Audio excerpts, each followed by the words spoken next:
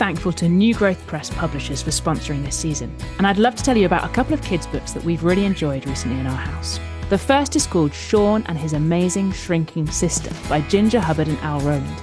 It's a quirky, fun and helpful story that shows children and warns them about the dangers of teasing. With every teasing comment, Sean's sister shrinks, and you have to grab a copy to see how the situation gets remedied.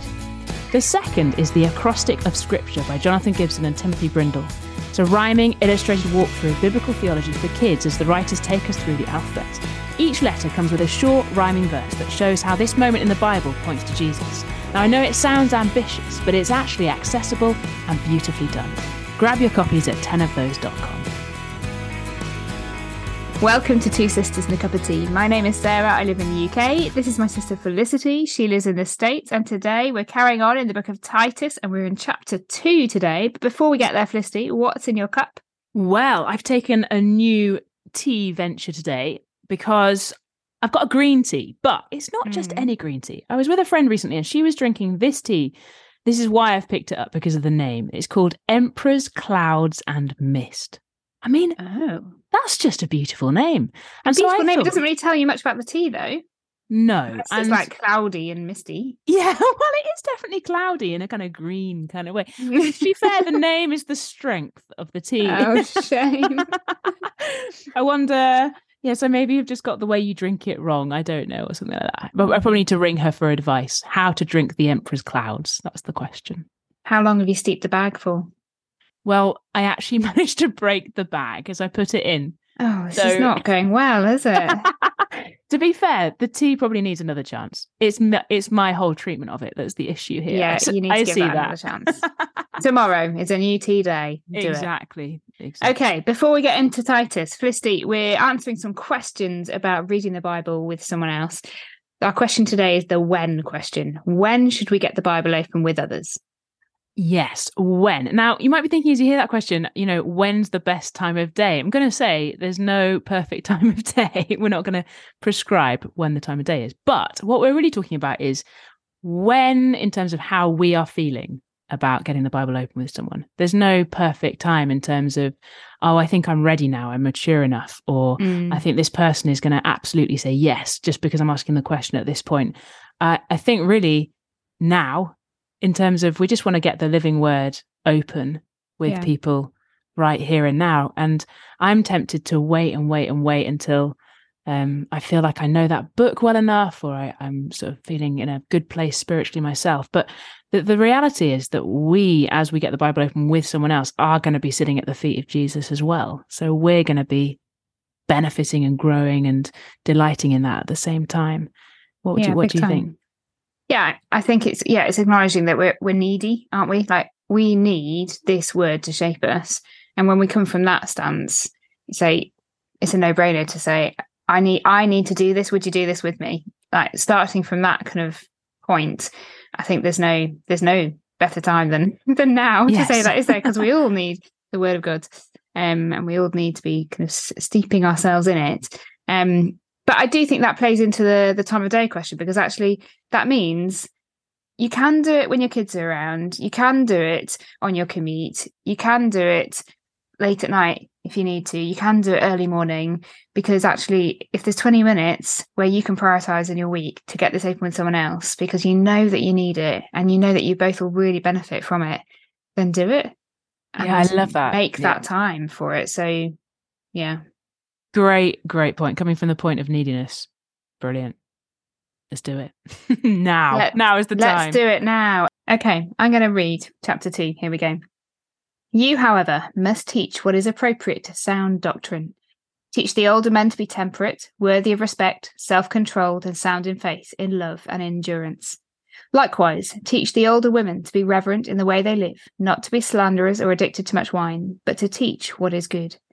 Then they can urge the younger women to love their husbands and children, to be self-controlled and pure, to be busy at home, to be kind, and to be subject to their husbands, so that no one will malign the word of God. Similarly, encourage the young men to be self-controlled. In everything, set them an example by doing what is good.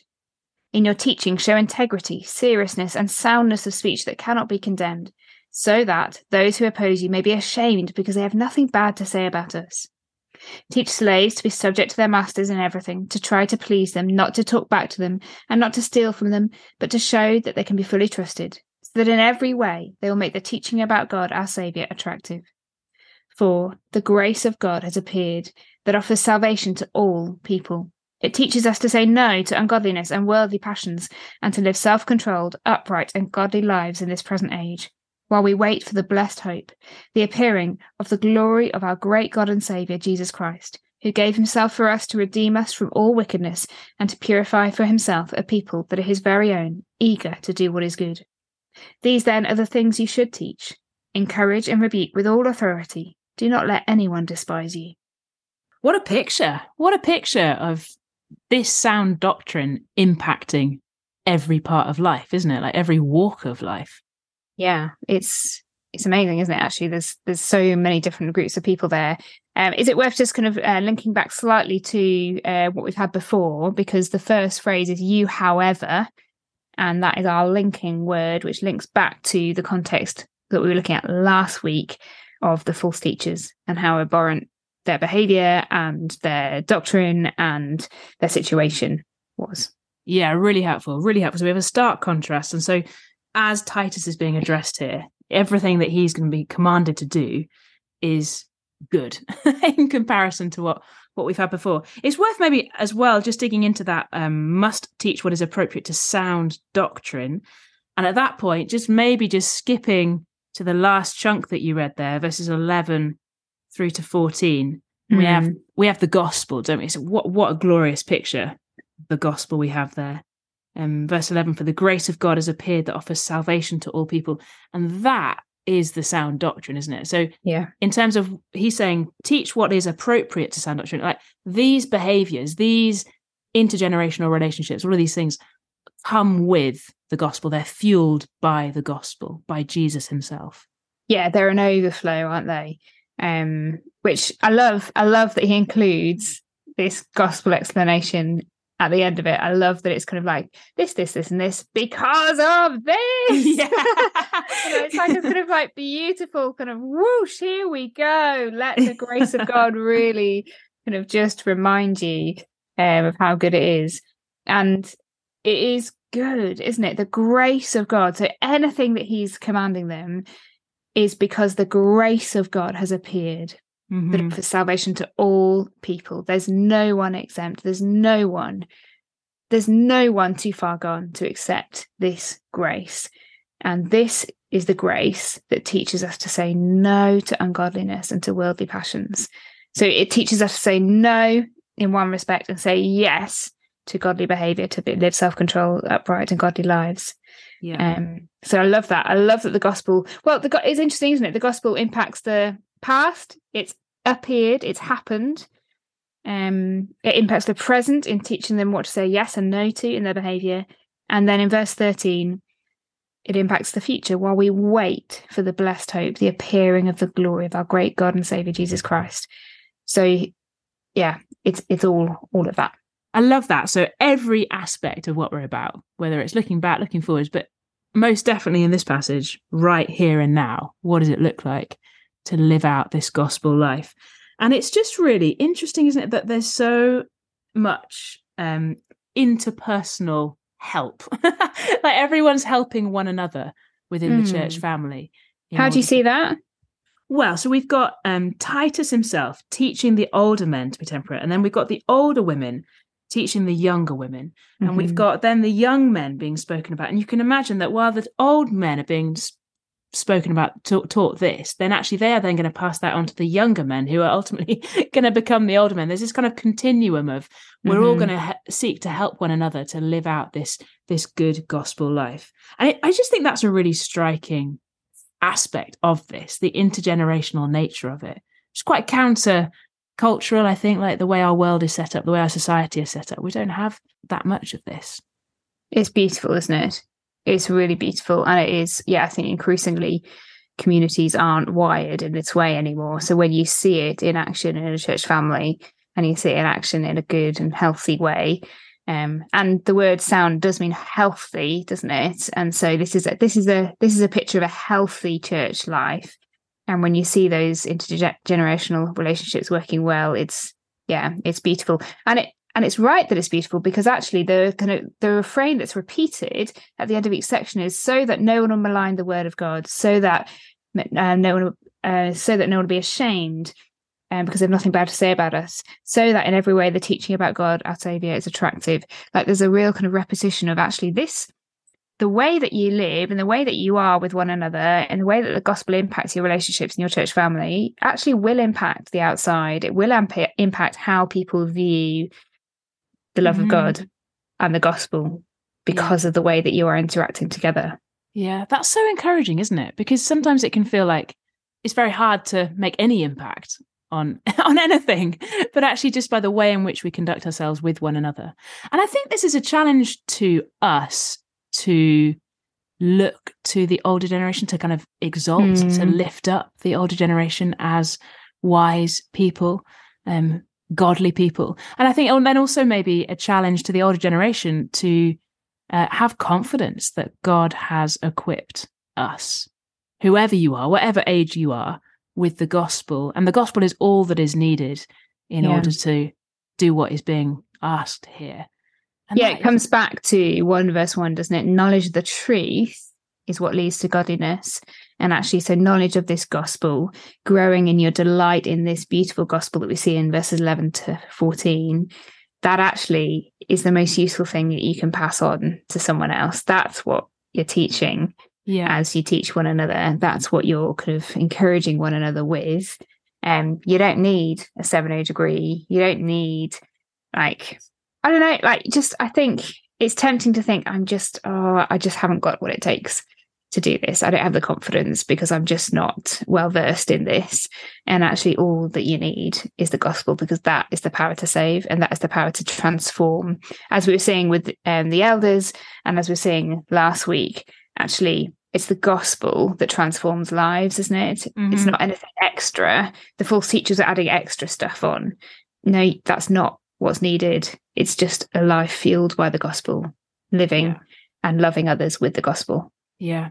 And that outworking of that loving would be, like, in verse 4, we see that these older women, I guess specifically diving into the older women and the younger women, being women as we are, then the verse 4, they can urge the younger women to, like, this role of urging one another on, being taught the gospel, and so then encouraging one another in that. And it is just really quite practical, actually, isn't it? In the sense of, like, women get alongside one another and urge one another on through the gospel to this godly life. And there's some detail about what that looks like. I mean, we're thinking about the home, we're thinking about being self-controlled, how we are with our husbands and children. This idea of submission, which I know is a kind of a bit of a buzzword in the culture, but actually in the context, we're talking about that's not the only time it's mentioned, and we're talking about submitting to someone who is seeking to be like Jesus, and who is eager for self-control and is in the gospel themselves, is fueled by the gospel themselves.